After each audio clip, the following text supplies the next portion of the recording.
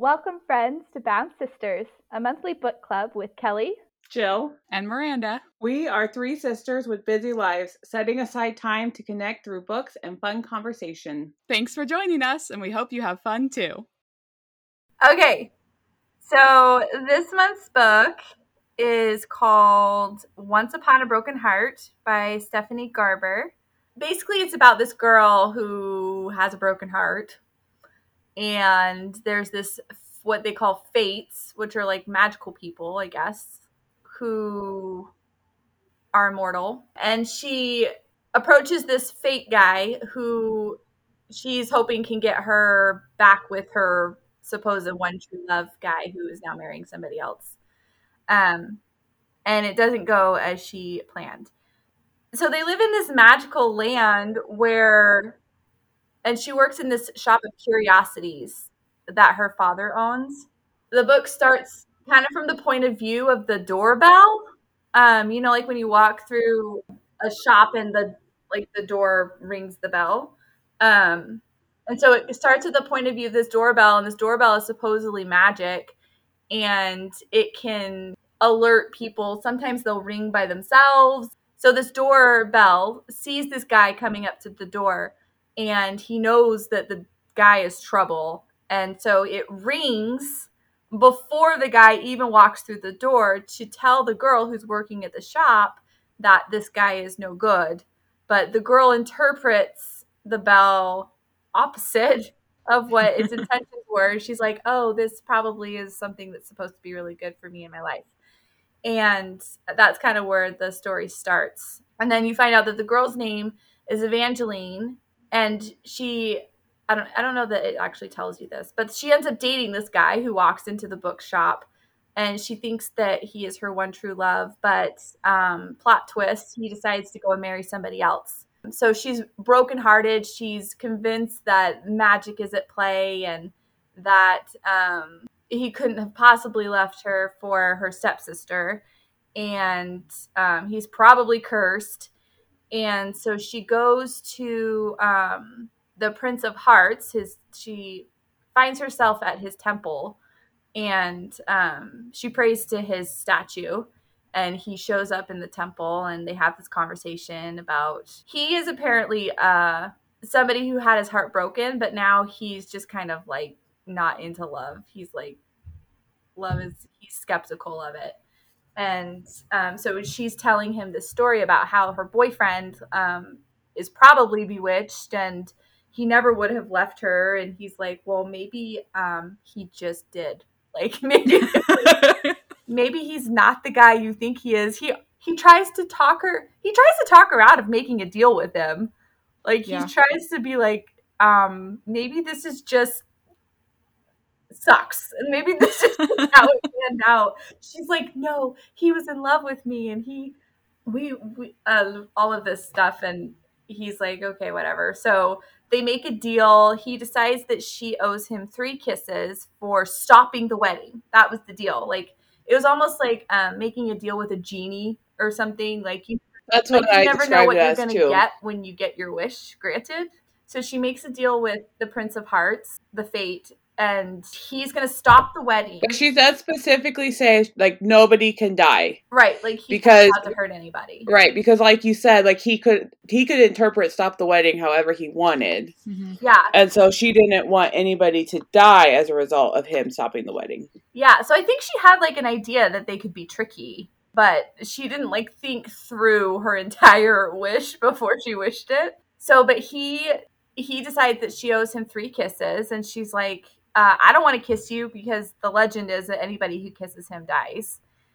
So she's like, I don't want to die either. So I can't kiss you. He's like, I don't want you to kiss me. I want you to kiss whoever I decide I want you to kiss. And so in her brain, she thinks that these are like romantic kisses. And she's like, oh, well, Luke, who's the guy who she's in love with, Luke will forgive me for having to do these kisses because I will have stopped the wedding to my stepsister, and I will have broken the curse and all of this stuff, and his life will have been better for it, so he won't care. So she agrees, and he like bites her or Yeah, that was weird.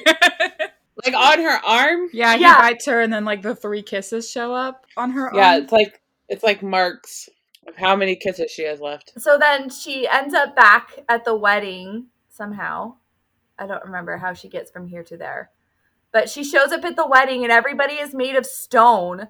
And Luke, the guy, is like barely like turning into stone. And so she gets to see, I don't think he can speak, but she gets to see like his facial reactions to things before he turns all the way into stone. And then the Prince of Hearts is there and he's like, I stopped the wedding. You're welcome. And she's like, no, this isn't what I wanted. And he's like, well, I stopped the wedding, so you're welcome. But she realizes there's like a chalice on the ground and it says poison on it. And she goes to drink it. And he's like, no, don't drink it. She's like, well, if I drink this, I don't know how in her brain this made sense, but in her brain, it made sense that if she drank I think he tells her, doesn't he? Yeah, he says he tells her that she can unfreeze everybody if she drinks the punch, The poison. and then but she'll turn into stone. And she's like, that's okay because Luke loves me enough that he'll figure out how to unturn me from stone. Yeah. Okay, so she drinks it, and he's like, no, don't drink it. And she's like, I'm going to drink it. He's like, don't drink it. Don't do it. And then she drinks it, and then, like, she turns Well, the line that he says that I really liked was he said, heroes don't get happy endings. They give them. Yeah. And so he was like, you're doing this because you want your happy ending with the boy that you love, but you're being the hero, and heroes don't get happy endings. So he's like, this is not going to work out the way that you think it is. But she's like, nope, he's going to save me. So she drinks it and turns into a stone and statue. Plot twist, he doesn't save her. She ends up being stoned for like 6 weeks, and she wakes up in a castle with the lab under the Like basement. a laboratory, yeah. Yeah. She's like, where's everybody? Where another fate has like figured out how to bring her back to life, because it was actually his poison that made her turn to stone in the first place, and his name is Poison. Weird. And so he does the antidote, and she comes back, and she's like, I'm so confused. Like, why all of this stuff? And Luke should have saved me, and he probably did. He like, so she's like so confused why this boy that she loved didn't figure out. And it had been 6 weeks, and her family is like downstairs waiting for her to wake up, but Luke is nowhere to be found. Like, he's not there waiting for her. And she just convinces herself like the whole time that something else is going on, and that he's really not the boy he seems that he is, and that he really does love her and all of this stuff. But he's not there. Her dad Is dead. He's been dead. Was he dead before? Yeah. Uh-huh. Okay. So her mom and her dad have been dead, and she just lives with her stepmom and her stepsister. Mm-hmm. And I really thought this was going to turn into like a Cinderella story, and I'm glad it didn't. I was like, I'm not interested. I don't want it. Oh, so like every once in a while in the book, you get like these newspaper headings and like a short little blip of this newspaper. The rumor. Yeah. So the newspaper guy is there to take her statement so that he can write a story about it. And in her 6 weeks of being a stone, like she's become like well known as this hero who saved her family. Yeah. Well, because for all they know, that's what happened. And so, and really, I mean, the whole time in my head, I'm like, she really is the hero that saved her family. In her brain, she's like, no, I caused this. But she could have very easily just been like, good luck. Well, that stinks. And just left them stoned. But she didn't. She still sacrificed herself, not knowing like that she was ever going to not be stoned again. Hoping the guy she loved would figure it out. But so in my brain, she still is like this hero that people are saying that she is. They just don't know what had caused like the need for the heroic action. Mm-hmm. Right. But so he's writing this story, and he takes things out of context from what she says, like they do. And so he makes her out to be this benevolent person. She's like, well, I would have done, or I did what anybody else would have done in my situation. And that was like the thing he ran with. So her stepmother, who had not been very nice to her at all, ever, No, which is why I thought this was going to be a Cinderella situation. decides that she's going to like put out an ad and accept applications for her husband, like for Evangeline's husband. Yeah, and so like her stepsister, so the wedding, everybody got turned into stone. Then a week later, something like that. They tried to get married again, and Luke gets attacked by a wolf, and he's like mauled and disfigured. So her stepsister has now been titled the Cursed Bride, and nobody wants to marry her stepsister. So the stepmother has kind of turned to Evangeline as like their only hope now for like raising up a class.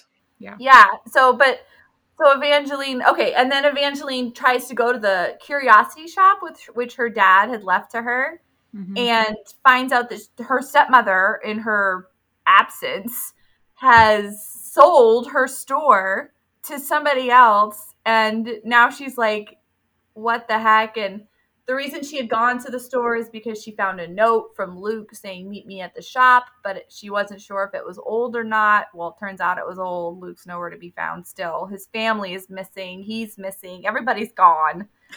Oh yeah, she went to his house like every single day for like several days, and they ignored her. Yeah. And then like she went one time, and then she like couldn't hear anything in the house, and the whole house was like empty. They're like, stop bugging us. We're leaving. She goes back to her house where her stepmother lives, and she sees like this line of people, and she realizes that these men have like filled out physical applications to be her husband. And she's like, no. So she like stands up and makes this whole show about how they need to go away, and she's not going to be marrying any of them. And her stepmom gets so mad, and she does a total 180 because she pretends that she's this nice, like loving stepmother, and she totally turns around in that moment and turns into the wicked witch that she really is. Evangeline, okay, so she was born with this like pink hair, and her parents told her this story about how they found her on the doorstep one day, and she just was just there. Like that was her origin story, was that she was given to them. And so I don't know if she actually believed that or if she just thought that her parents were being funny. I think that she kind of said it was like a joke they would make when she was like, because she's so different. Yeah. Like she just looks, she's got like fair skin and this pink hair. And when Jax, the Prince of Hearts, saw her in the temple, he kind of like noticed her hair, that it was different. And the author meant to like, she made an like mention to like actually acknowledge that he had noticed that. And so it kind of makes you think that it's important to the story that she has this hair. Mm-hmm. Everybody like remarks on her hair. Her hair is naturally like this pink color. So the empress and her sister like summon her to their palace. She goes to meet with them for tea or whatever, like you do. And they're like, hey, you're awesome, and we think that it would be a really good idea for you to represent our empire at this like fiasco over here in the northern lands where the prince, what's his name? More of like an event. Apollo, where he like chooses his bride. It's like this, it is kind of like Cinderella. Where she like goes to the ball and he has to like dance with all the girls to like decide. But apparently this could go on forever. Until he picks, like, it's a party until he picks somebody. Yeah, like this event could literally just be a party forever if he chooses not to choose a bride. But the weird thing about going to the north is that people who go to the north, like, don't remember what happens there. Oh wait, we missed an important part. So while she was in stone, there was like this week of like the fates just like wreaking havoc all over the place. It was like awful.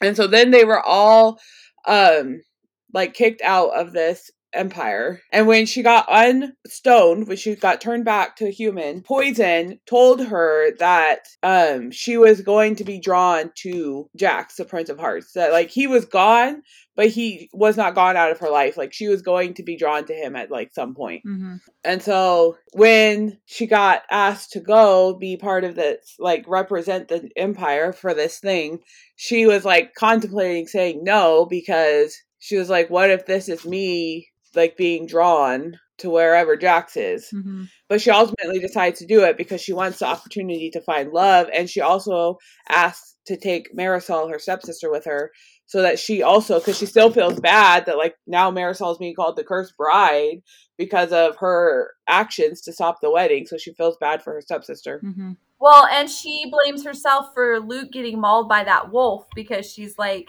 she thinks it was Jax who Was made still that happen trying to because stop they the tried to wedding. get married again. Mm-hmm. So I think her idea, so she decides to take on this role as like representative and go to this thing. And her stepmother apparently is not just only terrible to her, but she's also terrible to her actual child. Mm-hmm. So the whole trip there, Evangeline is kind of telling all of these stories about the Northern Kingdom to Marisol. And she's like, she's never heard these before. Like her mother didn't tell her bedtime stories, like nothing. Like, so this is a whole new ball game for her. And Evangeline knows all these stories because her mom is from the Northern Kingdom. yeah. And so these are just stories that her mom knew from growing up. And so she was telling them to her daughter. Well, wouldn't she read them from a book? No, because the North's history is cursed. And so sometimes when like some stories are written, the paper bursts out in flames. Or like there's the one fox story where if you read it, you can't remember the end of the story. Or yeah, like the end of the story is never the same. Yeah. So, okay. Well, and like, so like they have to travel by boat to this kingdom. And there's this, Arches are like really important to this kingdom. there's arches everywhere. There's arches everywhere. And then like statues, arches and statues everywhere. And as she's going through, she can like hear the statues whispering to her, Mhm. and the archways like whispering to her, like, "Oh, we've been waiting for you." And that would freak me out. You don't like That would freak me walls out. talking to you? Right? No, I don't like. I don't. But she kind of I like don't just want- passes it off because she's like, well, the North is magical, so this is normal. No big deal. This is probably normal.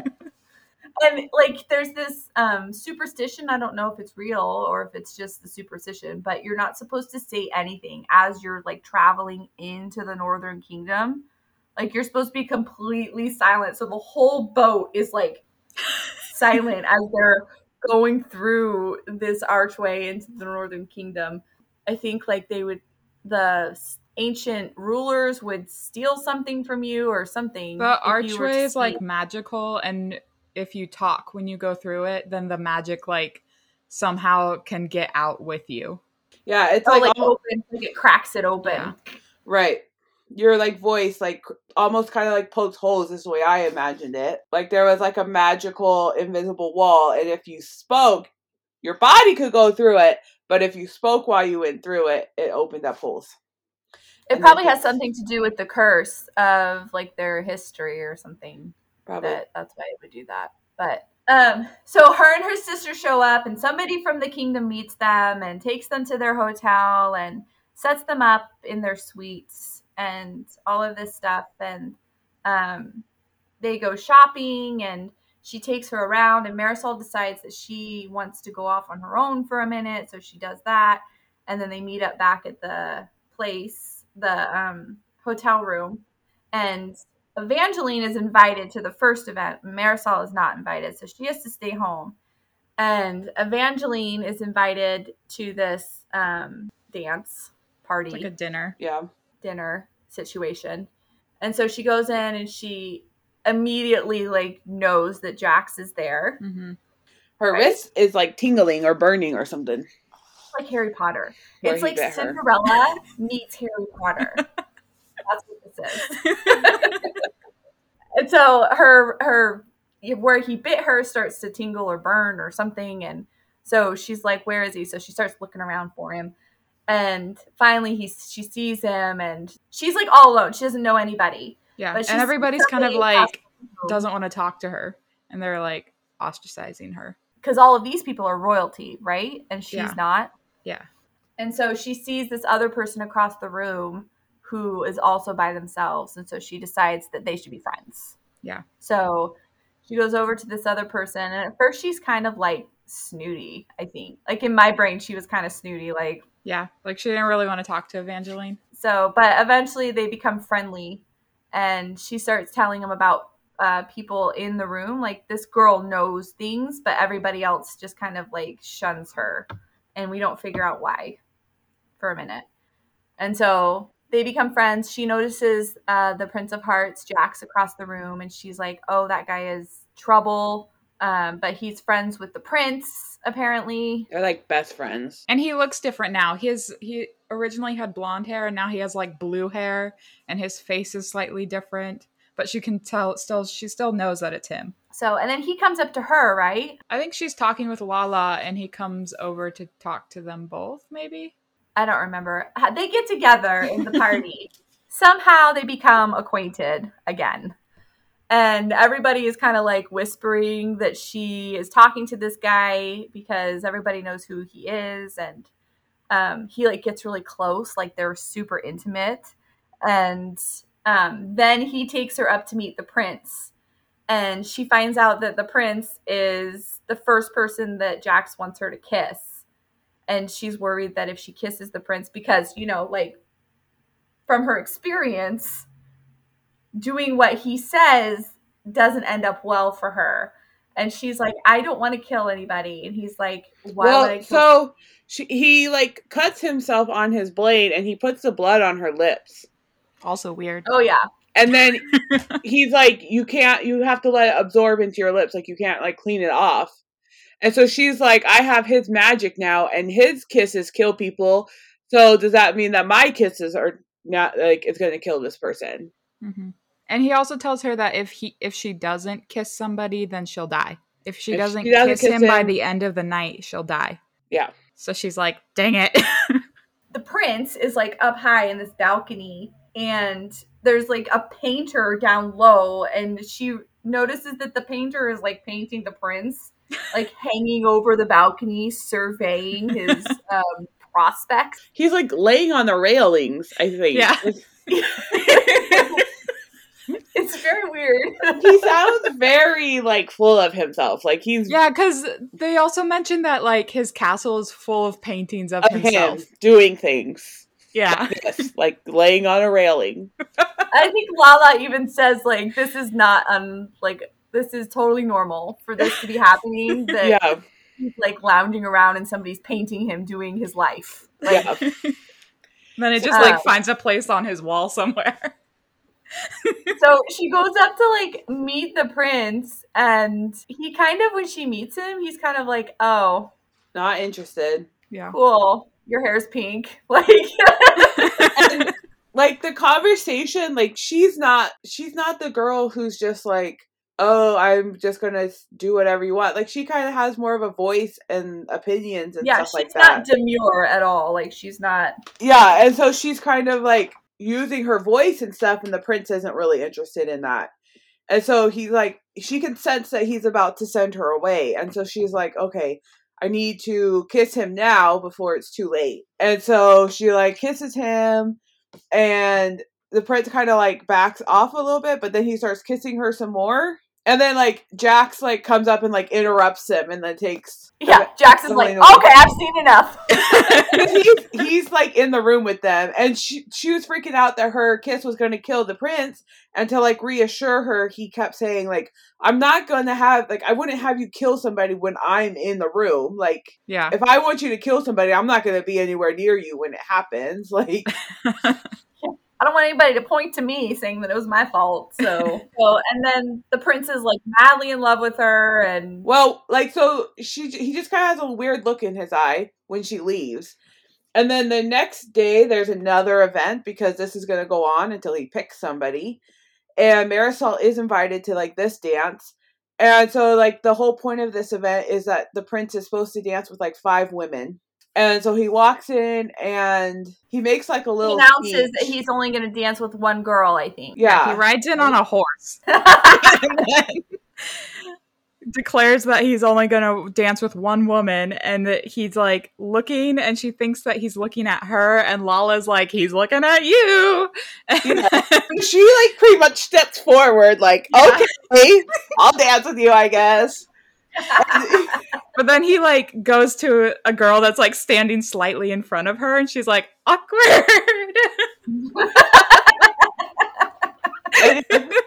So he dances with this other girl, and then after that, this would be so awful. After he finishes dancing with this girl, he walks over to and proposes. I thought it was a weird moment. I was like, Yeah, what it's is like happening right now? I imagined her like standing at the punch bowl or something, like going to get a drink at a middle school party, like after she just got denied for a dance, and like everybody's snickering at her behind her back, like. And he makes this speech about how the law says I must dance with one girl, and I wouldn't have made it through the dance if I had danced with you. That's why I didn't pick you. It was like weird. That's a really weird excuse for having done that to me just now. Yeah, so this prince has gone from like not really interested about to send her away to like head over heels in love with her overnight. Mm-hmm. So she's like, that was because of my kiss. It had to have been. But she still goes along with it. Yeah, like, she still says that she'll marry him. Yeah. Well, I think that she is thinking that it could, like, one part of her is like, this is because of the kiss. And then the other part of her is like, maybe he's my true love. If it was me, I would have been like, cool, he's in love with me. And just they like plan to get married like within the week, right? Yeah. And she spends the week like fretting about like, what do I do? Should I break the spell because he doesn't really love me? Or do I just let him live his life being in this spell? And the whole time I was thinking, I was like, just let him love you. Like, well, and Jax, like, she talks to Jax about it, and he's like, well, I can, like, break it, but he's going to be extremely heartbroken and, like, won't be able to function as a human if I do that. Yeah. And he's not, like, it's not like he's mean or, like, because they start writing things about, the newspaper starts writing stuff about her stepsister, like, mean things. And so she's like, tell them to stop writing this stuff about my sister-in-law. And he's like, or my stepsister. And he's like, whatever will make you happy, I will do it. And I'm like, sold. Like, you can be cursed for the rest of your life. I don't care. I think she just starts to get annoyed with, like, how much he's always doing for her. Singing outside her balcony every single night. Yeah, or, like, every day he's like, here's a horse. Here's... Yeah, well, she's not really getting to know him. Like, he's just, like, being this... Like, he's courting her, but she's not, like, getting to know him, and she feels like it can't be true love if they don't actually know each other, which makes sense. Yeah, fair point. I love this scene, though, where he's, like, it's the night before their wedding, and he's outside her balcony, like, singing, and she's like, I think we need to talk, and he's just, like, scales the wall. And he's, like, in her room, and I love how she's just like, oh, I thought you would use the door. Like, she's like, that's not what I had planned, but all right, you're here now.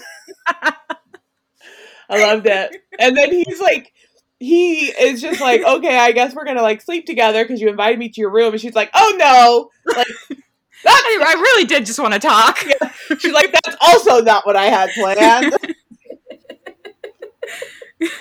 But he does end up staying the night, doesn't he? They like snuggle. Yeah. Yeah. She just kind of wants to enjoy being in love with him because she's like, tomorrow Jax is going to break this. So I'm just going to enjoy this. So I'm curious, Miranda, because when you started reading the book, you asked if anybody else was reading it because you had suspicions about something. Do you remember?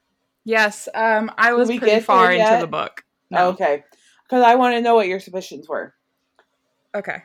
But anyways, yeah, so they spend the night together and then they wake up the next day and they get ready for their wedding. She walks down the aisle. She marries him. She's got Oh this wait, but wedding dress. there's the part in the week where she does the second kiss, where Jax takes her to Oh yeah. um Oh yeah. That's a big so like part. there's a bunch of people who are really mad that she's the one who got asked, and one person in particular was like this mother of a girl who would have been eligible to I marry, wasn't it the mother of the girl that danced with him? I think so. maybe.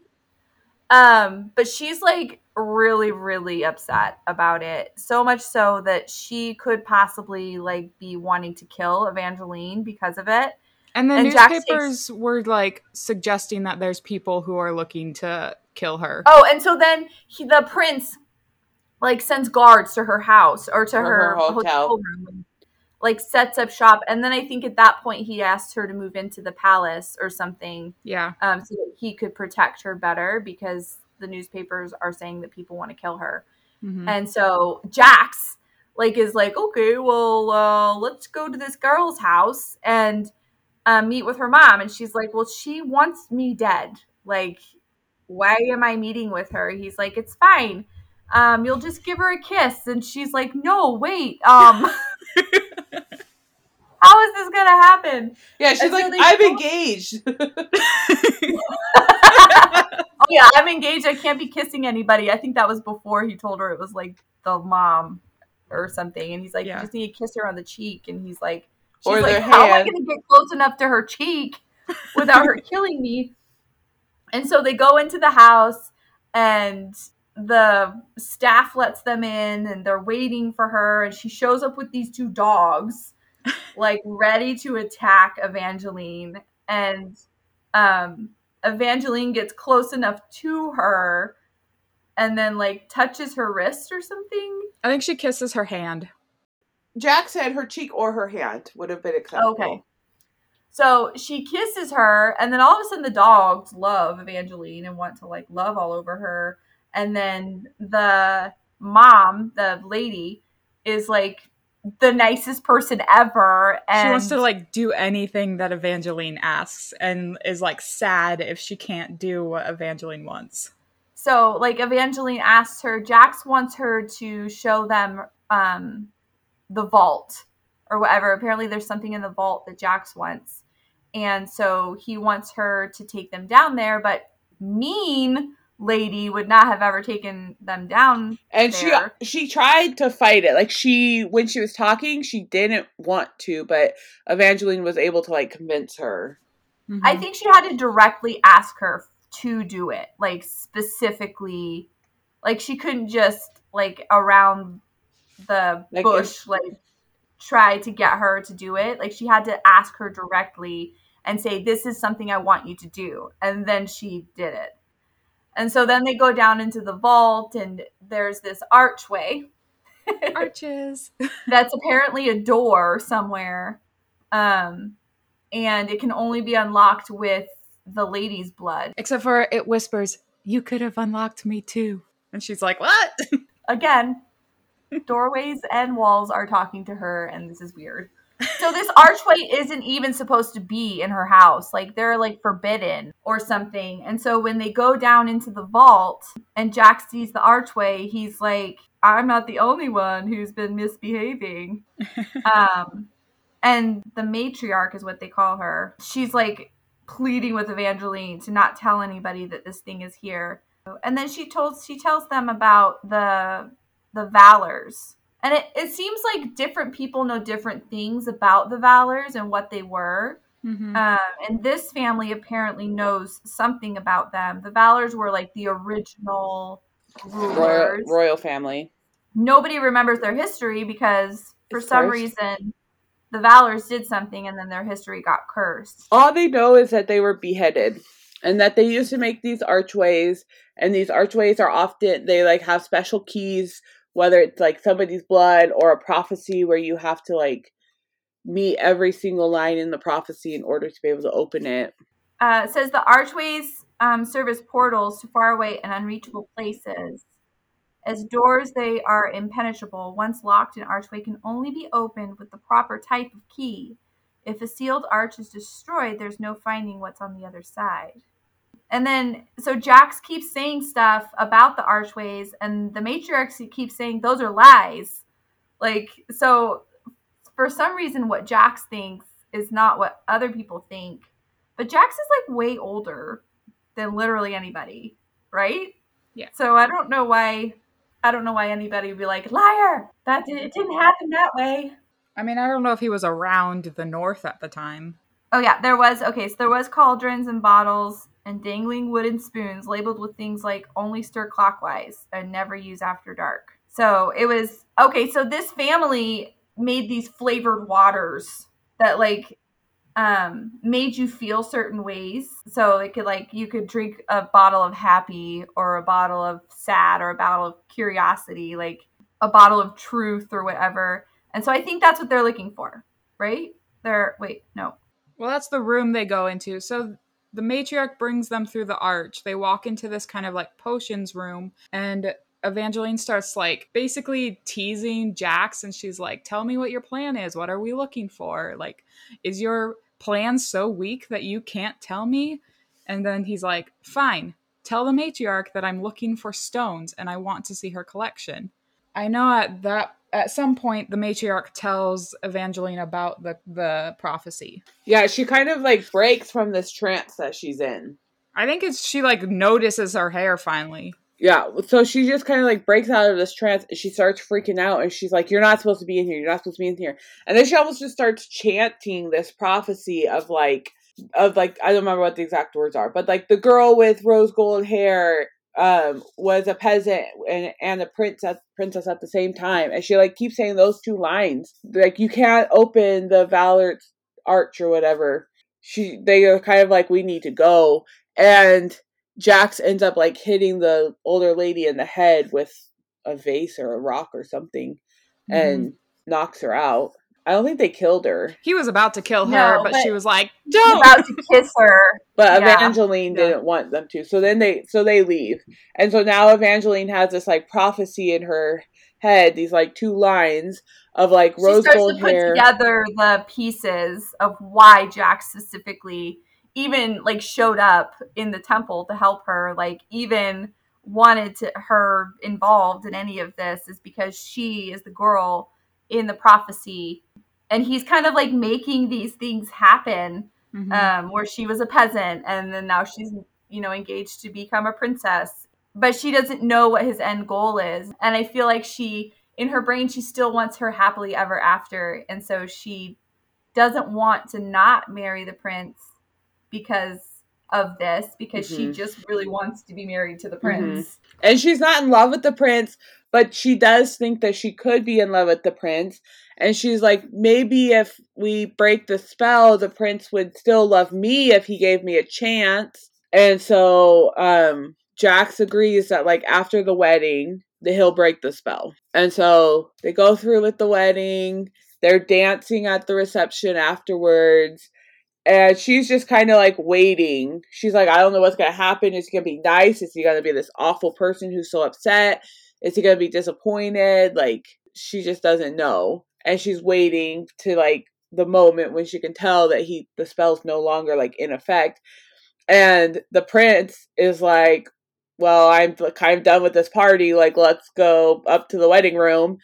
And she's like, well, she like tells him she has to do something. She like tells him to go up and she'll meet him up there. And so she goes and she finds Jax, and he like, again, does he do the blood thing again? I don't think so. I think he's just like, I will break it. Well, she has to kiss him. She has to kiss him. He says, as long as you kiss him before the sun rises, the spell will be broken. If you don't kiss him, then he's gonna love you forever. Oh, but she did mention that the first time he put blood on her lips when she kissed the prince the first time, it was like sweet. And then the second time it was bitter. Yeah, so she like makes her way to like the wedding room, and the whole time she's kind of still thinking like, am I going to kiss him and like break the spell, or am I just going to like try to avoid kissing my husband until sunrise?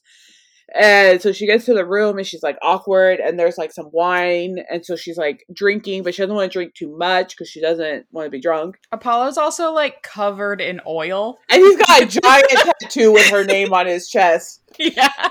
And he's like, I mean, he's ready to go. Like, so she like gets in. She's like, oh, hold on. Let me like get a drink. I'm kind of thirsty. So she's like drinking this wine that tastes disgusting. And then they like make their way to the bed, and she decides, okay, I'm just going to kiss him. And so she kisses him, and then almost within like a couple seconds, his face, he just looks like heartbroken. And he's like, what did you do to me? And like his heart is hurting, and he ends up like dying on her bedroom floor.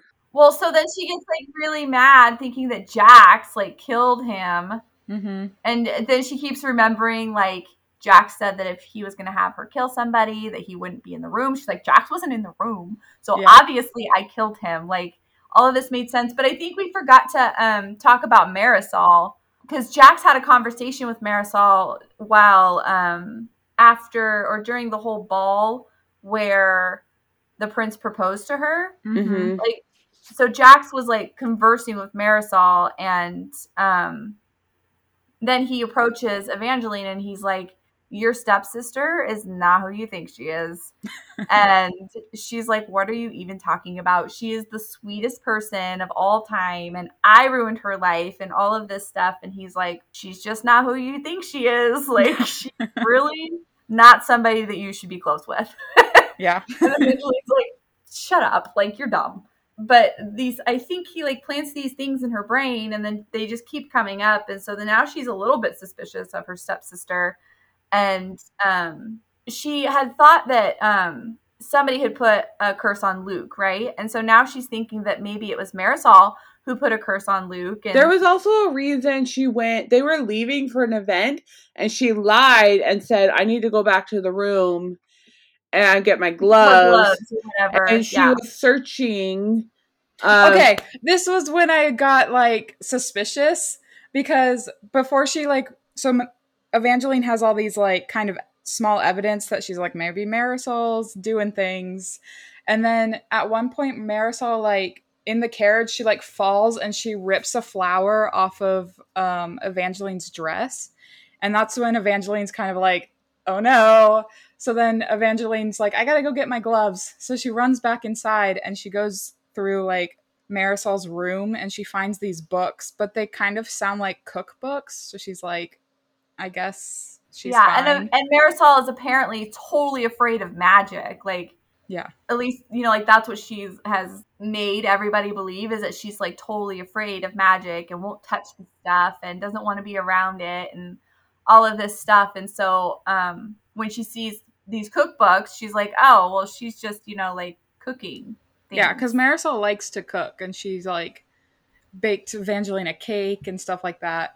Yeah, but she didn't like open the book and look through it. She's just like, just saw the book. Mm-hmm. And so when the prince dies in front of Evangeline's like, doesn't know what's happening. She starts crying and screaming, and he had started yelling at her before, and they were kind of like having it out before he died.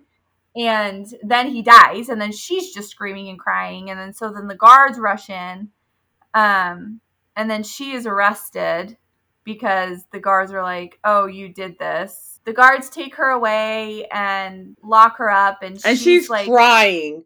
She is like, there's a literal puddle on the ground because she has cried so much. So they have her like tied up in this room, and then Jax shows up. He's like, how long have you been crying like this? And she's like, I just can't stop crying. And he's like, but how long have you been crying like well, this? And he tries to like tell her to stop. He like goes into her head and tells her to stop. He has that power where he can like tell people to feel things.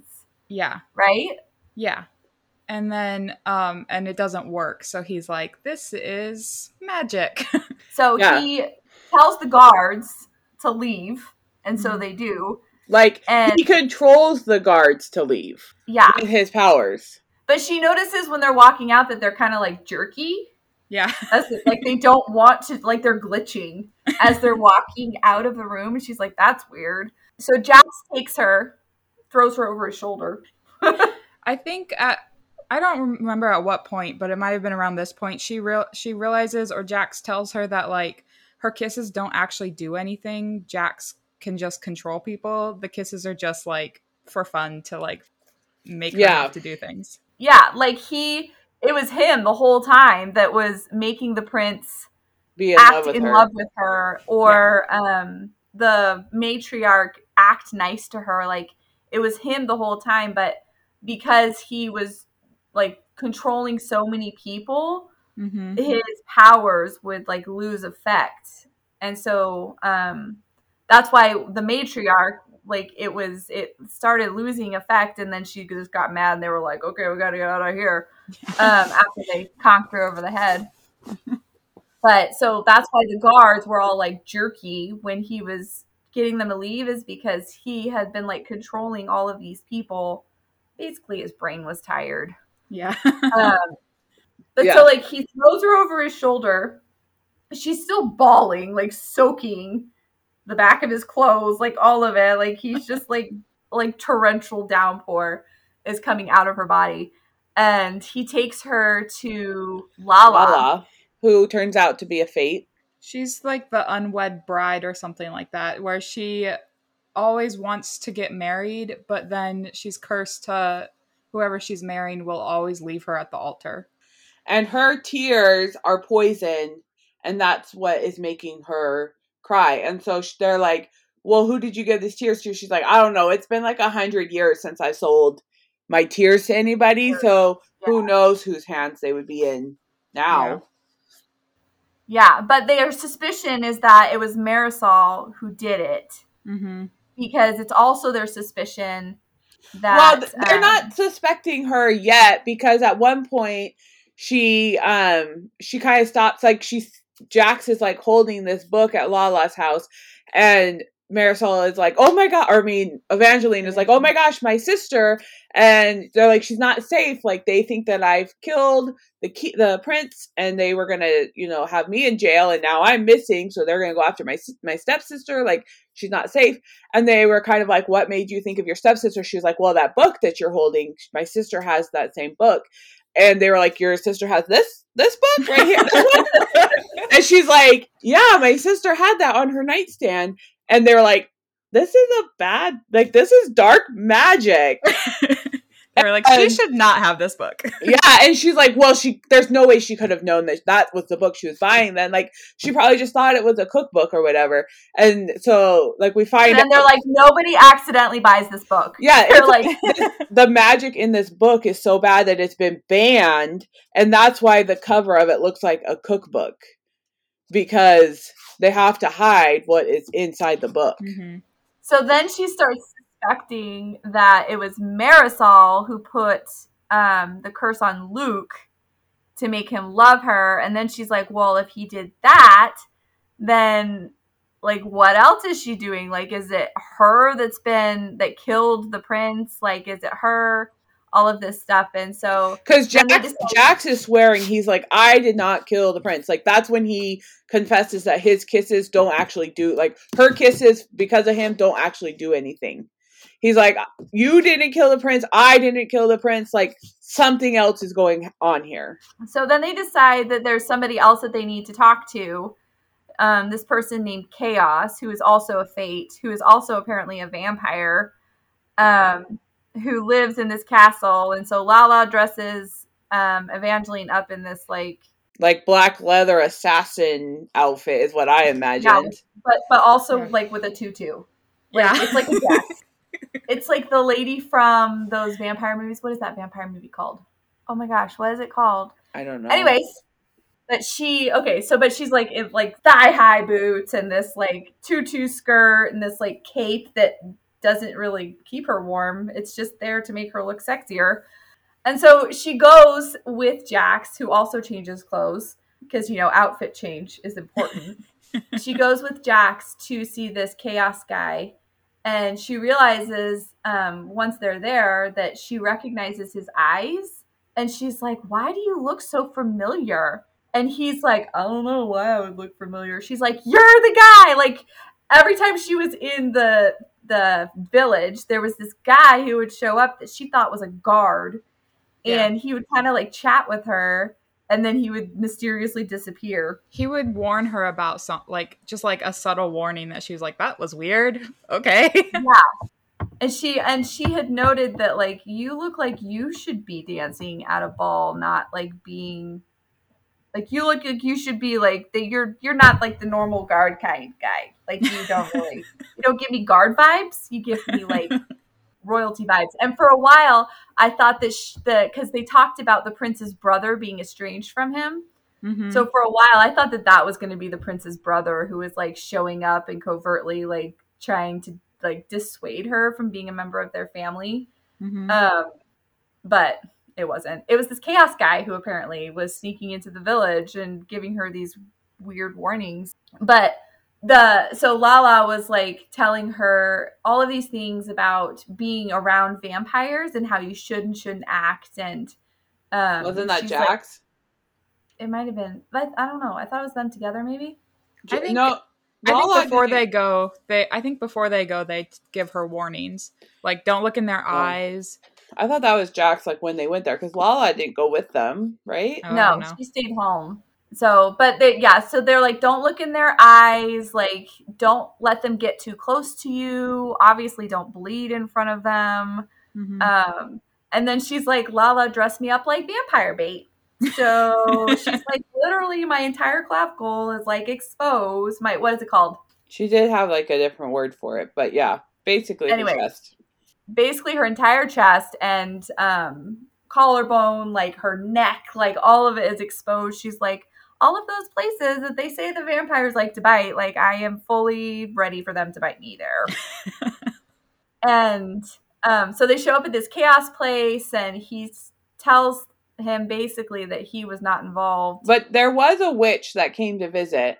There was somebody who came to visit him. Yeah, and they needed these like three ingredients for a potion. Was one of them vampire venom? I I don't think it was thought. vampire venom. Chaos just like knows everything that goes on, and so people go to talk to him and like Oh, ask him questions about like where missing objects are, or things like that.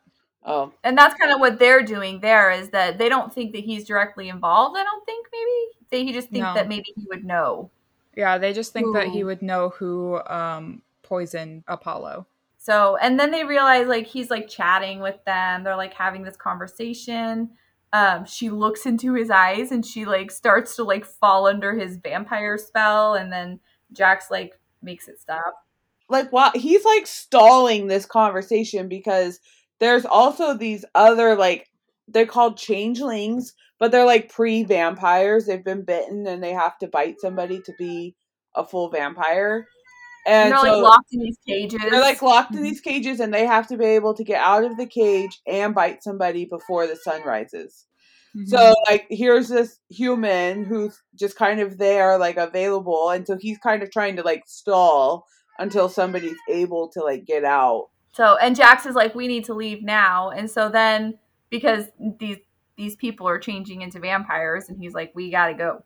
And so then they start like running out, and they have to run through the room with all the cages in it to get away. Mm-hmm. And she realizes that Luke is one of the people in the cages. And so she's like, we have to save him. Jax is like, why would you want to save him? He like left you at the altar, or not left you at the altar. Anyways, he's like, why would you want to save him? And then Luke starts telling him that telling her once he was bitten, he started regaining his memories, and Mm-hmm. he was actually put Cursed. like Cursed by cursed Marisol. by Marisol. He was like, it was her who did it, and all of this stuff, and I really And loved you, and he's and saying, I don't want to actually be a vampire. He's like, I just came because I was trying to find a way to heal all my scars, and I heard the vampire venom would like I heal think me. Marisol told him that vampire venom would cure him because Marisol told Evangeline that like Luke refused to see her after he got mauled and like wouldn't let her come over, but now Luke is saying, "No, she didn't want to see me because I was mauled and I didn't look the same, and she told me I had to come get the vampire venom to heal." And so now he's stuck. He got bit Now he's in this cage. Yeah. And Jax the whole time is like, don't listen to him. He's going to tell you whatever he needs to tell you so that you will let him out. And you're going to let him, he's going to bite you if you let him out. Yeah. And I think she's not like, oh, we're going to be together because now all of a sudden I know the truth. She's just like, I can't let him die because that's what happens, right? Like the human would die. Well, he would turn back into a human, but then the vampires would kill him anyways. That's a good point. I was wondering later on in the story, I was like, if they don't bite anybody, the vampires just... Oh, but then there are other vampires there. That makes sense. So they're running. She finds a weapon or something, keys or something. Yeah, she like threw him something, like a sword or a spear, and he got himself out. She just threw it to him. She's like, help yourself. And then they start running again. And then she hears him get out, like the cage come down or something. She like hears it. And Jax is like, we have got to go. And so like they're running and Luke catches up to them and Jax jumps in front of her so that she doesn't get bit, but he ends up getting bit, but he like disperses of Luke. Like he doesn't kill him. He breaks his neck. Okay. No, he just broke his neck because he was like, he's not dead. He's a full vampire now. He's like, the only way you can kill a vampire is to chop off their head or to stab them in the heart. So he's like, we still have to go because he's not dead. He's just kind of like out of it right now. Okay. And then they run and they get to a graveyard and she finds out that Jax got bit. And so now he's turning into a vampire because apparently immortals can do that, become more immortal. The fates aren't like they can live forever, but it is possible for them to die. Right, they're not invincible. They're just mortal. They can live for a long time as long as nothing like happens to them. So he's turning into a vampire, and she locks him in this crypt so that he can't get out. Because she's like, what's worse than regular Prince of Hearts would be like vampire Prince of Hearts. So she doesn't want him to turn into a vampire, and so she locks him up and she sits outside and they're like talking. They have their heart-to-heart moment. Doesn't he get out? She asks him all these questions about this girl that broke his heart or whatever, and finds out that this girl is the sister to the Empress. Oh, I didn't catch that. But this girl, so like the Prince of Hearts' whole thing is that he doesn't have a beating heart. That's like his legend, and the only person who could make his heart beat is his one true love. Mm-hmm. And so he's like talking about this girl or whatever, and he just casually mentions that like, oh yeah, I like my heart started beating when I kissed her and she didn't die. And Evangeline's kind of like, that's a major detail. Like, hello, that's your whole thing. He's like answering all these questions about this girl, and then he tries to flip the script and he's like wanting to ask about Luke, and she's like, no, I don't want to talk about Luke. And he's like, what? Like, you just got to ask me all these intrusive questions about my love life. Like, now you have to answer. And he's getting like really annoyed with her and stuff, and she's like, you're not gonna like get out and like kill me or whatever. And so then he like throws her the dagger and she doesn't take it, and then he like crushes the locks like it's nothing. And he gets out and he's like on the verge of like biting her. He's like licking her neck. Which is weird. Like, she's just standing there like, are you gonna bite me? Like, but then the sun comes up and he didn't bite anybody, so he's not a vampire. It was really weird. And then they pretend like none of that ever happened. And you know what? Whenever we get to a scene like this in the book, I'm always sitting at like the coffee shop. Like listening while they're making my drink, and it's always like they get like a 30-second blurb, and it's like, he licked my neck with one long I'm like, man, these people, they must think some things about me. They're like, wow, she's just it's always out here romance novels. It's always the best parts that they get to listen to. Lucky them. And anyway, so now he's like totally exhausted because he didn't turn into a vampire, and there's like a price for not choosing to have that power. And they're like talking, her and Jax. I don't know exactly when this is. It's after the graveyard, though. But she's talking to him about how Luke was under the love spell from Marisol, and Jax was like, he could have broken it. And she's like, what are you even talking about? He Oh could have yeah, broken like if he wanted the spell. to. And he's like, if he had really loved you, the spell would have been broken. I've seen it happen. And Because she's like, she's still upset that he like that Jax broke Luke's neck. So, And she's feeling guilty that like all of this led to him being here and turning into a vampire. And so she finds out that Luke never actually really loved her. which isn't that surprising because really like Luke's was, I mean, Evangeline wasn't like bottom of the barrel. Like her dad had several businesses and he had like some money, but Luke was just still higher up on the kind of social ladder than she was. And nobody knew that they were dating. They were dating in secret. And so it's not that surprising that like he wasn't really in love with her because he didn't tell anybody about her. Yeah. So she's now carrying Jax and she's trying to get back to Lala's apartment, but she can't really remember where it is. Oh wait, hold on. We missed some spots because Evangeline realizes that she's like a magical key. Like she realizes that because when she's trying to lock Jax up, he told her that he needed to draw her blood. Yeah, she used her blood to open the lock. And all she had to do was like cut her hand and then touch the lock and then say open please, and it like opens. And she's like, that's weird, like I'm not even like. Anyway, she finds out that she's like this magical key, and she had been in the library, I think, trying to get more information about the Valors, and there was nothing in the library about the Valors. And like, isn't this when she was in Jack's apartment though? I don't think so, because she wouldn't have been allowed to just like wander around the castle because she was a fugitive. I think this was when she was living in the castle, and they had like the big castle library. And then the person that she asked, she's like, is there any information about the Valors? I think it was after she went to see the matriarch, and the matriarch had mentioned the Valors, and now she's curious about the Valors. So she goes to like the castle library and she can't find anything. And so she asked the person working there, and they're like, oh, well, that's going to be over here behind this door that nobody's been able to get into for hundreds of years. And she's like, oh, that sucks. And then so she leaves. And so now that she knows that she's like this magical lock, she starts to kind of, or magical key, she starts to kind of think that maybe like she's putting all the pieces together. Like the archway at the matriarch's house was talking to her saying, you could have opened me too. And she's like figuring out that not everybody hears the walls talking to them. Like it's just her. And so then she decides that she's going to go back to the castle, right? Like, well, no. So first she's trying to find Lala's apartment with Jax, and she ends up into this other area, into this other room or apartment or whatever.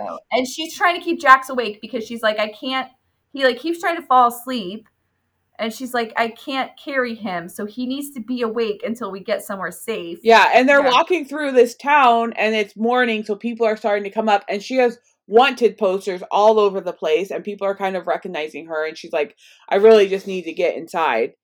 And then she hears this bell ringing. Yeah, there's this bell like freaking out over in the corner somewhere, and she's like, I guess I should go over there. Yeah, so then she ends up into this room, and while she's like, Jax has fallen asleep, and so she's looking around. It's like an office type like thing. Curls up on the couch. I just imagine like this little boy, like this man-child boy, like, oh, I'm home, like just like curling up on the couch.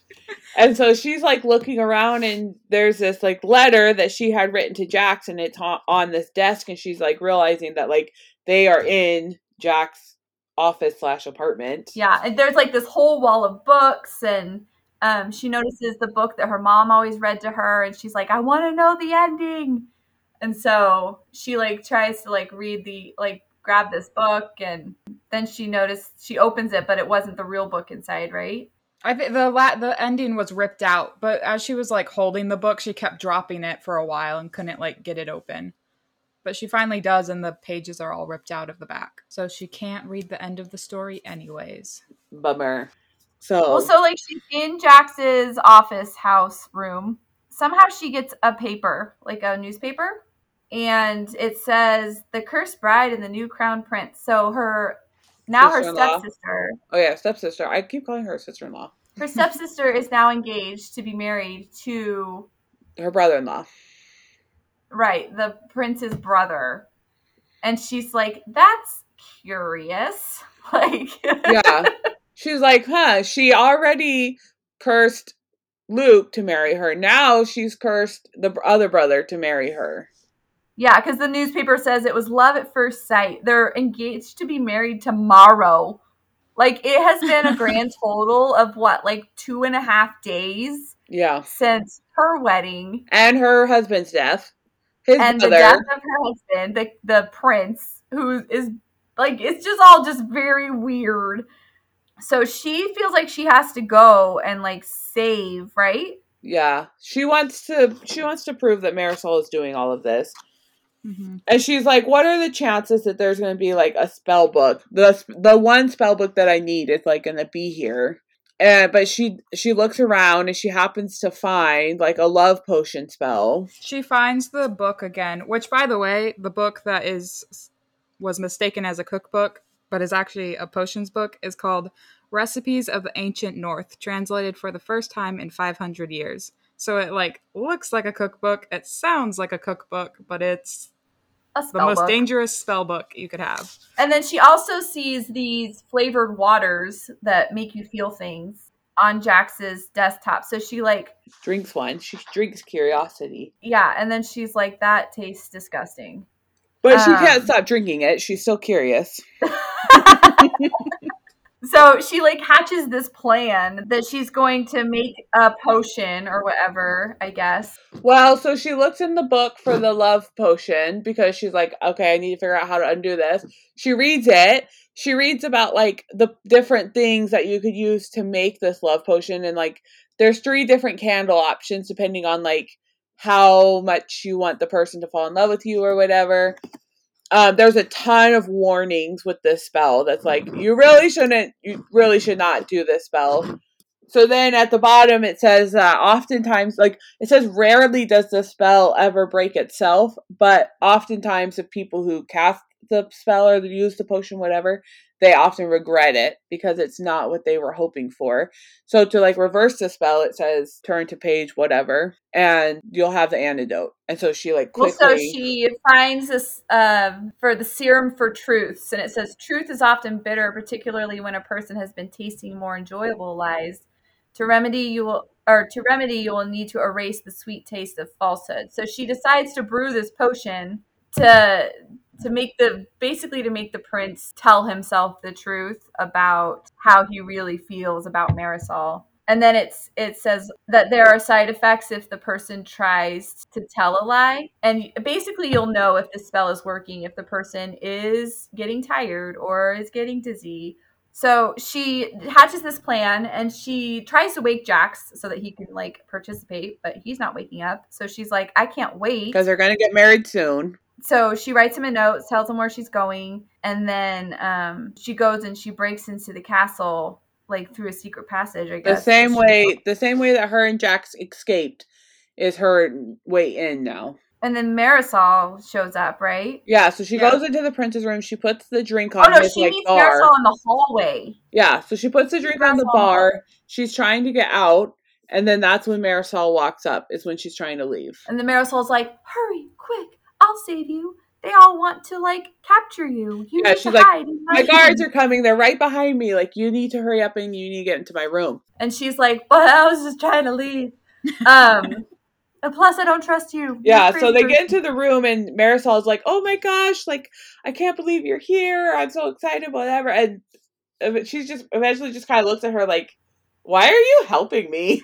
So Evangeline basically tells her that I know what you've been doing. Like, I know these things. And she's like, you're confused. You're upset. You're all of these things. She's trying to gaslight her. She's like, I know you have a cookbook that, like a spell book that looks like a cookbook. She's like, it's not what you think.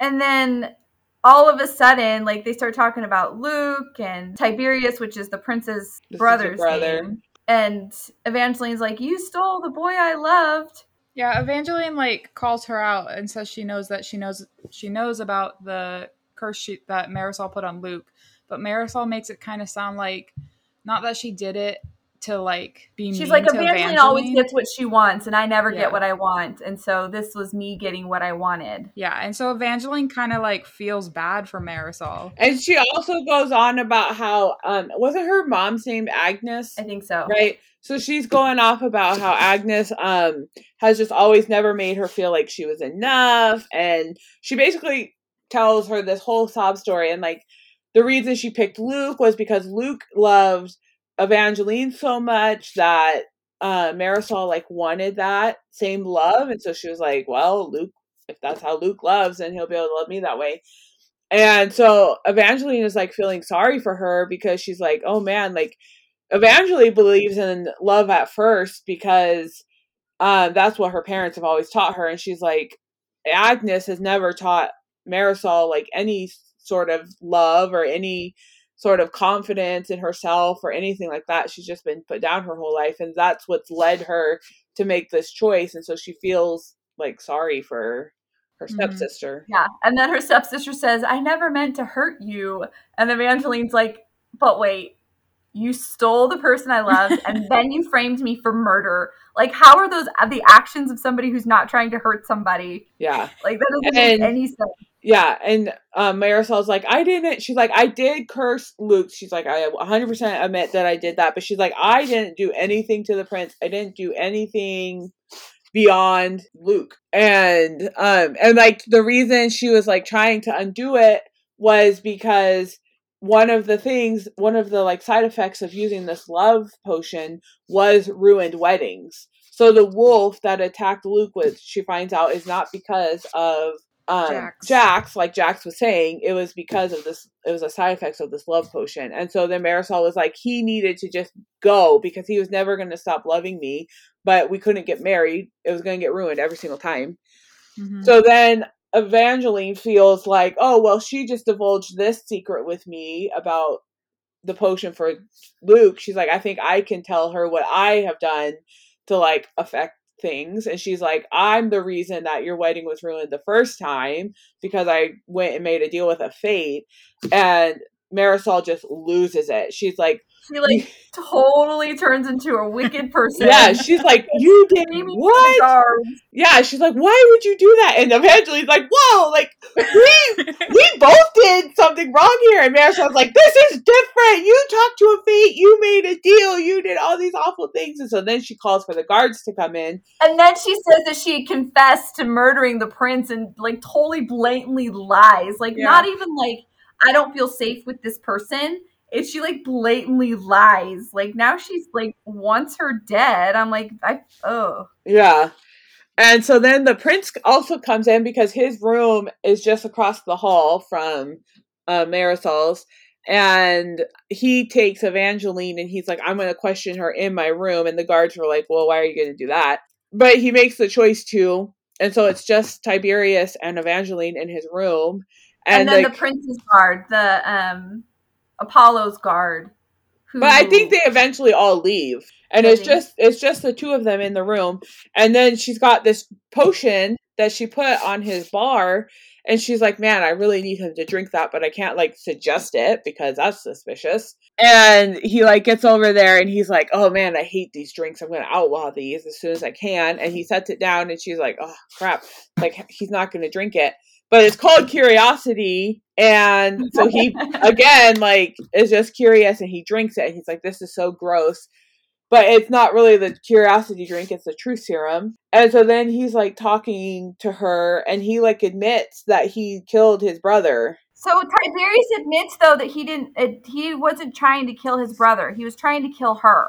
And she's like, well, and he's going to go and, like, he's trying to kill her. And she's like, trying to like figure out how to get out of this, and she's like, your brother wouldn't want you to kill me, like have your guards do it. And he's like, okay. And so he calls his guards back in and he's like, kill her. And he goes to leave and she's like, wait, you have to tell them like what I'm being sentenced for. And he's trying to say like, you're being trying to lie. Yeah, trying to lie to say that she had killed his brother.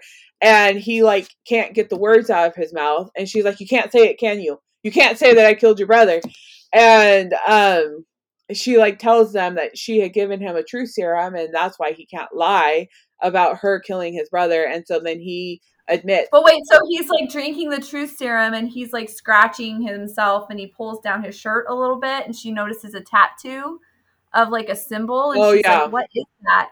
And he says that it's like the symbol of the protectorate or whatever. Yeah. And it's basically this group of people. We hear about them a little bit earlier in the story, but it's basically this group of people who have been charged with the task of keeping the Valor history a secret and keeping like this door that Jax is trying to open locked. Because like there's nobody knows what's in this door, but it's like some sort of monster or some sort of like, it's either a monster or it's like riches. So it could be just really bad or it could be really good, but they're like the really bad kind of outweighs the possibility the of really good that it could be. Yeah. And so it's either the end of the world or jewels. So they're like, well, we'll just keep the end of the world locked away just in case. And so there's this whole group of people who have been tasked with protecting this thing. And so apparently Tiberius, right? Yeah, is one of them. Is one of these people. And so he's like, you have to die because of the prophecy, where the only two lines that Evangeline knew was her hair and then the being a peasant and a princess. But there's more to it. He calls her the rest, doesn't he? Yeah, so it's like a person who is conceived in the north but lives in the south. And she's like, well, I don't know where I was conceived at, but maybe my parents knew this prophecy and they knew that once I was born with this pink hair, they knew that like people couldn't know that where I was, like my origin story. And so she's like, that's a possibility that I was conceived in the north but lives in the south. And then there's the rose gold hair, and then there's the peasant to the princess. And then it was somebody who was innocent but wrongly accused, which she was. She was accused of murdering the prince, but never actually did that. And then like the final line was, and then gives their blood willingly. So like the whole idea behind these prophecies was that these magical people had sealed this door shut, and they're like, okay, what is like the least probable thing that would ever happen? And so they're like, the person who can open this door will have all of these attributes. And they felt like this person is like so improbable to have existed that that the door was safely sealed for. And then not even that this person was so improbable, but that this person who meets all of these requirements would even know that they were able to open the door. Like, so many things would have to fall into place for this person to be at this door willing to give their blood to open it. Yeah. And so that's why it's like just all of these weird things. And then she's like, okay, well, that's me. Yeah. And that's why Jax wanted me, and that's why all of these things. And so her, like, what she sees as her saving grace is she's like, I will never willingly give my blood. Like, you don't have to worry about it. Like, I can live. I'll never willingly give my blood, and therefore this door will never be opened. And so then that's when he calls in the guards, and they're going to kill her. And he admits that he killed the prince. So, and then he started crying, and then they both were crying. And then they start taking Tiberius away, and Marisol's like, what's going on? And then because the truth came out of him, it replaced the love potion that she had given him. And he was like, if I ever see you again, I'll kill you. And so then Marisol's like, no, wait, but I love you. I love you. So she's like set free, and she's like instantly, she goes from like prisoner to princess in like seconds. She was moved to a royal suite that was not her husband's suite, wasn't her brother-in-law's suite, wasn't married, like it was untainted is what they said, royal suite. And then everybody all of a sudden wanted to fuss over her because she was now not a fugitive and not a murderer. Right, like she just instantly went from prisoner to princess. Everybody loved her. Everyone helped her. I don't know how long she was like in the castle. She was like walking through the halls after this. and somebody like shows up behind her who's like It's the kind of prince's looks like guard. It's the prince's guard. that's who it was. It's been like a week of her like trying to rule by herself because she's Apollo's wife, so she's like in charge now. And then this person shows up behind her like one day in the hallway, and she's like, this whole time She's wondering where we had Jax mentioned this. is. Like, Well, so this whole time that she's been a fugitive, Apollo's body had like gone missing. yeah. And so this person shows up and they're like, "We have Apollo." And they No, wait. No. One day she's doing her thing and they tell her, her guards come and they're like, somebody is like at the door and wants to talk to you. And she's like, okay. She thinks it's Jax. So she's on her way down there. They're kind of having their like mind moments and she realizes it is Jax come to like talk to her. And as she's on her way there, Havelock, who is Apollo's guard, is like, oh, I'll take you to Jax. But then she realizes that he's starting to take her like down a hallway and down some stairs.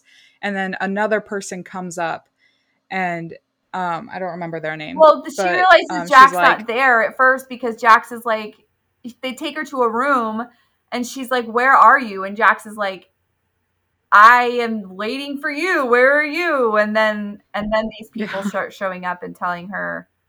Yeah, and they like open a hatch in the floor and they're like, we have something to show you. And she's got Jax's like dagger. And so she's like ready to fight them. But then they both go down into the floor and she's like, okay, I guess I'll follow them. And then she goes down into this basement area where they have Apollo like just laying out on a table. Yeah, and they're like, and he looks like he's we dead. hid him to keep him safe. Like basically real fast before he was dead, somebody did a spell or something to keep him like in a state of just like, they paused him basically. And they've been trying to revive him, but they haven't been able to. They think that her kiss will wake him up. So one of the girls' name is Phaedra of the Damned. She's a witch, I think. She says, I'm rather famous in some circles for having special talents. I can steal the secrets that people take to their graves. Havelock here thought if I paid our prince's corpse a visit, I might learn of some of his secrets, including who killed him. But Apollo didn't have any secrets. He's apparently just, an open book. You know how people who lounge on railings are. Yeah, or maybe he just didn't know anything because nobody trusted, like nobody took him seriously. That's what I would think. But it says whatever toxin was used on him didn't kill him. It put him in a suspended state and it paused his life. And somehow she finds out, I don't know if she finds out or she puts all the pieces together, but she started to trust Jax, thinking that he was like a misunderstood. Yeah, and she was like, we're not friends, but we're not enemies. Especially after spending, she's like, nobody would spend the night helping somebody not become a vampire if they were enemies. Right. And she's in there with Apollo's body, and she comes to the realization that the only person who's going to be able to help him is Jax. But she's also kind of putting together that Jax kind of made her into this person who could open the door. Like all of these things are happening in favor of Jax being able to open this door. And so her mistrust in him is growing even more. Yeah. So like all in this one moment, she's like, she realizes that she got brought to the north and Apollo proposed to her so that then she would fill the line of peasant to princess. And he made it so that she was accused of murder, which made her the wrongly accused like he put these acts into place that made her fulfill all these lines, and that he was the only person who was going to be able to get Apollo out of this state that he was in. And she was like, he's not going to do that for free.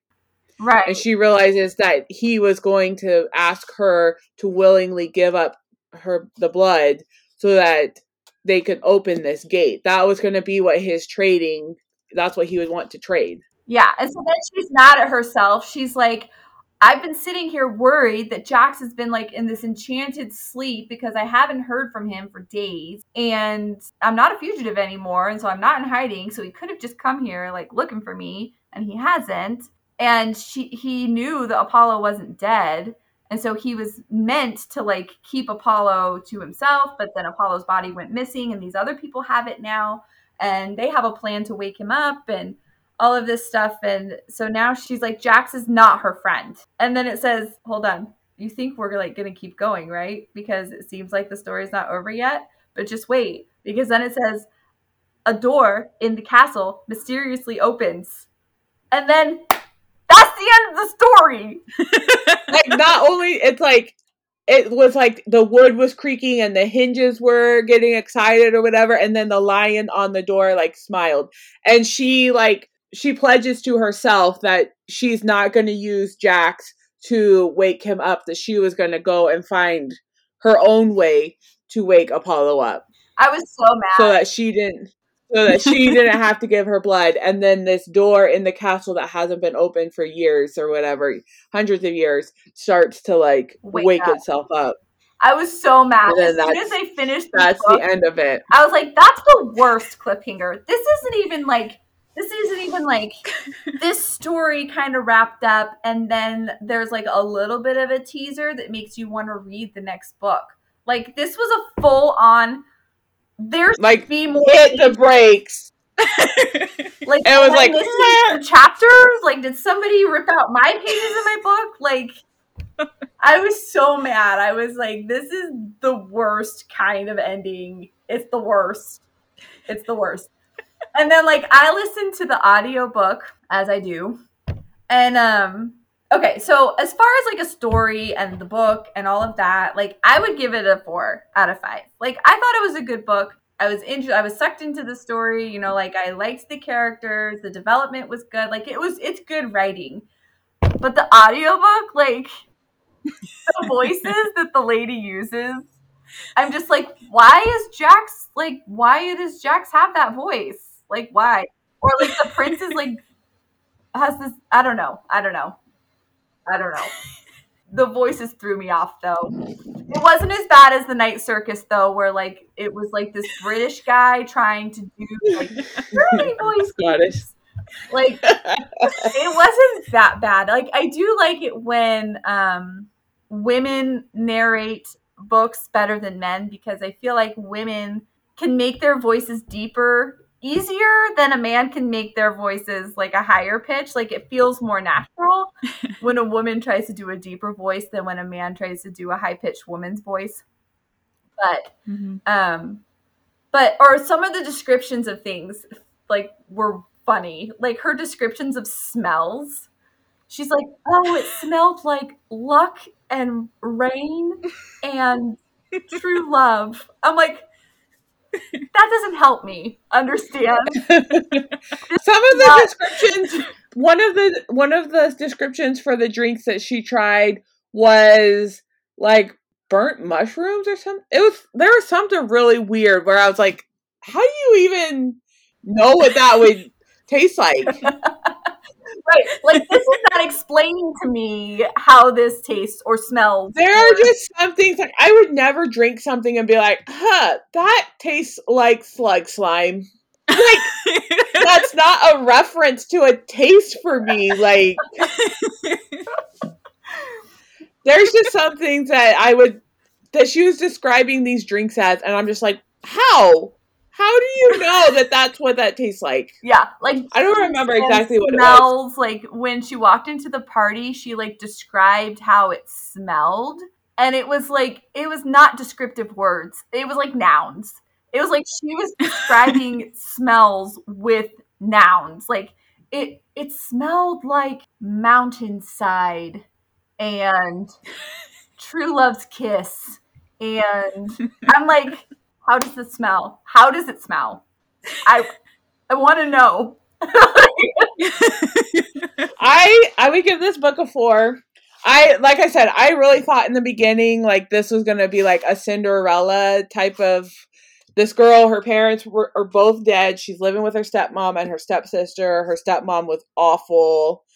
And so I was like, oh geez, like this is really just gonna be like a Cinderella thing. And it didn't turn out to that. And so then I was happy. And, like, reading through all the things, and, like, they were friends, Marisol and Evangeline, like, were friends or whatever. And then I always struggle, like, anytime a story or a movie or whatever is like heavy into like one thing, like this was heavy into magic and witches and stuff, and then they try to throw in another mystical character like vampires. And so, like, I just feel like, especially on TV shows, like when I was watching Vampire Diaries for the first time, and then it's like, CW is infamous for this. Like, but yeah, and it's like, oh, here's this whole storyline about vampires, and like, oh, we're struggling to keep it going, so throw in another mystical creature. werewolves. Yeah, and so I was like reading the story, and it's like, oh, witches and this prophecy and whatever, and then it was like vampires, and I was like, oh, geez, like, dude, but then like the vampires disappeared, and I was like, okay, that's fine, we got through it. CW is so bad about that with their shows. Like, I started watching Archie, and at first it was just like a mystery show, right? Like, it was Archie, or you were watching Riverdale? That one. Okay, I was like, I thought the same thing, and I was like, well, maybe this is a different show. No, okay. Sorry, Riverdale's a wild thing. Comics. Okay, so Riverdale really just jumps off at one point. They go real deep. And at first it was really interesting because it was just like they were trying to solve this murder with this serial killer.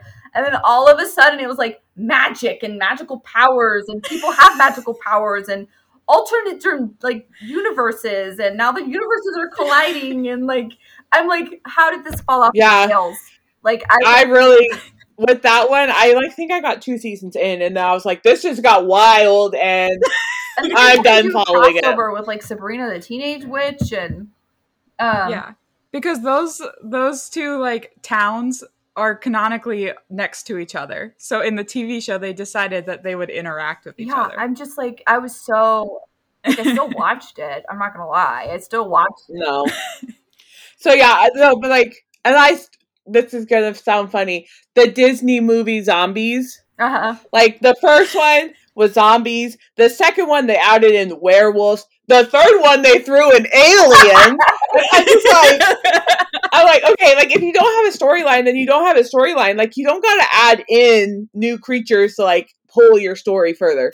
But yeah, so I always figured out like Addison's origin story. I feel like we can be done with the zombies now because now we know where Addison came from, and I feel like that was the whole thing anyways. Issue. Yeah. Anyway, so I always just struggle, like if you have to throw in a new mystical creature to like keep your story going, that's always kind of hard. Like I feel like they could have gone to chaos. He could have been like the fate of the underworld or something. Like I don't know. We didn't have to have vampires. But other than those, been like, another way that Luke had been, but then I guess that would have made Luke like evil. Like, how would Luke? Well, no, like you could have had the same story of like if Chaos was like the ruler of the underworld or the fate of the underworld or whatever, and Luke had heard that like he had the powers or he had something that could help him, and now he was like trapped in this scenario where they're trying to take his soul. Like, I mean, you could have done it without saying they were vampires. I don't know. Maybe the vampires will make more sense, like in the next book. Well, I know this book. So this is the second series that the author wrote, and I know that the other series takes place in the same universe and has some of the same characters that this book has. So it might make more sense that like vampires live in this other story, and then they just kind of made an appearance in this story. So I don't know how those like two stories interact with each other. Hocus Pocus 3 is going to have vampires. No. It's going to be witches and vampires. You just wait. Anyways, but yeah, otherwise, I thought it was a really good book, and if I ever have the time in my life, I might read the second one. I would say it was probably the best book that we've read so far. Yeah. The other books we really tried to like branch out and like read some other things. It didn't work well for us. We like what we like, apparently. And to be honest, like even this book is for me a lot cleaner of a story than I normally would read. I do still read a lot of books with like magic and all of that stuff in it, but there's usually a lot of cursing and it's a what do you guys call it? It's a lot spicier. Spicier. Spicier. Spicier. Kelly So just learned that word. I did. I just learned. In the book word. Well, we were talking about a book, and we were like, I don't know if it's too spicy for the book cast. And Kelly's like, what do you mean? What does it mean to be spicy? What are these words? She's like, what is a spicy book? And then I said, sexual. So if you were also wondering, listening to this podcast, wondering what a spicy book is. Now you know. There's people online who rate the spiciness by putting pepper emojis. Okay. So if it's like 4 red peppers, it's a super spicy book. Super spicy. I would say most of my books that I read are about a 4. Maybe like a 3.5. Most of them. One of these days, I'm going to make you guys read Fever. Mom also wants me to read Fever. I've never heard of Fever. She keeps telling me to read Fever. I'm the one who made Mom read it, okay? So I'm the one who made Mom read it. But Mom doesn't like the older books, not the older books, the newer books. Like as it gets through the story and then it like branches off from the first set of main characters and then now it's trying to make a second set of main characters. I stopped reading for a while and so I haven't actually read the books after that. Not that I wouldn't want to, I just haven't. And so I stopped reading big books for a while. I felt a little bit overwhelmed. Outlander, which is like my all-time favorite story of forever. I haven't even finished those books because it started being emotionally draining for me to read the books because it was just like, oh, like these characters are just going through so much and I'm like, I can't do it. I can't do it. So I have to be in a mental state to read certain things to be able to like process it. But for sure, if anybody is listening, and Brenna, you know who you are, is always asking me for book recommendations. I already told her she needs to read the Fever series. So if anybody's looking for a spicy, really good series, Fever series is it. Karen Marie Monty. Anyways, my plug is over. Anyways, Miranda, what did you think of this book? I would put it at a 4 too. I really enjoy like fantasy mystery type of stories and that just like keep not evolving, I guess evolving, opening up as you keep going through the story. So I've already started the second book. If you were wondering, it starts like a day after this book ends, so it's literally like the story just keeps going. I would say the one thing that made me mad was the way it ended. I don't like being forced to do things. I don't like being told what to do. And the way this book ended, it's like you literally can't not read the second book. Like you can't. Yeah. It doesn't end in a way that like wraps everything up in a bow. And then it's not like when a movie has a cliffhanger and it ends the story, but then they're like give you like a tease of how it could possibly keep going. It wasn't like that. It was like there should have been more chapters. I'm feeling this book is like structured weirdly because at the beginning of the story it feels like the story is ending. And then the middle of the story is the beginning of the story, and the end of the story is the middle of the story. And you have to keep going. Yeah, but it is still all chronological. Like it's not like it's just I don't know. It's a good book. But it's a good story. It was really well written. It was a lot easier to read than other things. Well, we already know we're simple-minded, Kelly. We are very simple-minded. The book reviews online made that very clear that we were simple-minded. For the girls' weekend. The girls' weekend just kind of opened it up and let us know who we are.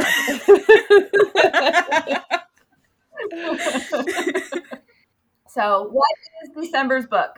December's book is... Speaking of spicy books. So, I've been hearing a lot about Colleen Hoover, and apparently she is well known for writing spicy books. But I picked November 9, by Colleen Hoover, which is rated like on Goodreads. The genres were listed as young adult, but also chick literature, which chick literature is another way to say spicy. So I'm thinking maybe it's like a 1 chili pepper, maybe a 2. Since it's also young adult, I can't imagine it would be like a 4 or 5. I don't know. I don't know. It could be. You don't know. Maybe I'm underestimating people's young adult expectations. We'll check back with you on Instagram once we actually start reading the book. I'll let you know. But how many chili peppers. The book is, I'll tell you what it's about as soon as I can find like a synopsis of it. So this is a standalone contemporary romance novel. It says Fallon meets Ben, an aspiring novelist, the day before her scheduled cross-country move. Their untimely attraction leads them to spend Fallon's last day in Los Angeles together, and her eventful life becomes a creative inspiration Ben has always sought for his novel. Over time, and amidst the various relationships and tribulations of their own separate lives, they continue to meet on the same day every year, which would be November 9th. Until one day, Fallon becomes unsure if Ben has been telling her the truth or fabricating a perfect reality for the sake of the ultimate plot twist. Can Ben's relationship with Fallon, and simultaneously his novel, be considered a love story if it ends in heartbreak? He sounds like a creeper. Well, read the book and find out. So yes, that is the book that we will be reading through December, which we find ironic that we're reading November 9 in December, but that's okay. And you can find a link to purchase your own copy on our website. We would love it if you wanted to support us and buy your copy through our link. Also, like, follow, and share. Subscribe. Hit that bell. Turn your notifications on. We're not YouTube.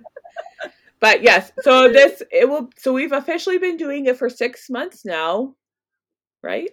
At the end of December, it'll be no, because I picked the first book, so we've gone through 2 cycles of people picking books. How exciting! Yeah, so we've been doing it for 6 months. We've really enjoyed this.